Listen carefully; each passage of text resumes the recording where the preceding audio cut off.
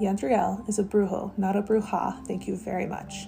He knows it, his cousin and best friend Maritza knows it, even Lady Death knows it, but Yadriel's family can't seem to accept his true gender.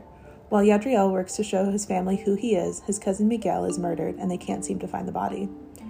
Yadriel tries to summon Miguel to find out what happened last night, but instead he summons Julian Diaz, who also died last night, just like Miguel. Julian doesn't know how he died, but he refuses to move on until he knows his friends and brother are okay. Yadriel and Maritza agree to help Julian and all work together to solve his murder and the murder of Miguel. The more time Yadriel spends around Julian, the more he doesn't want his spirit to pass on. Julian is so much more than people assume. He is fiercely loyal, kind, and protective of those he loves. They discover Yadriel's magicless uncle is attempting to summon the Jaguar god to restore magic to their family lines, but he is doing so with 4 human sacrifices, including Miguel and Julian.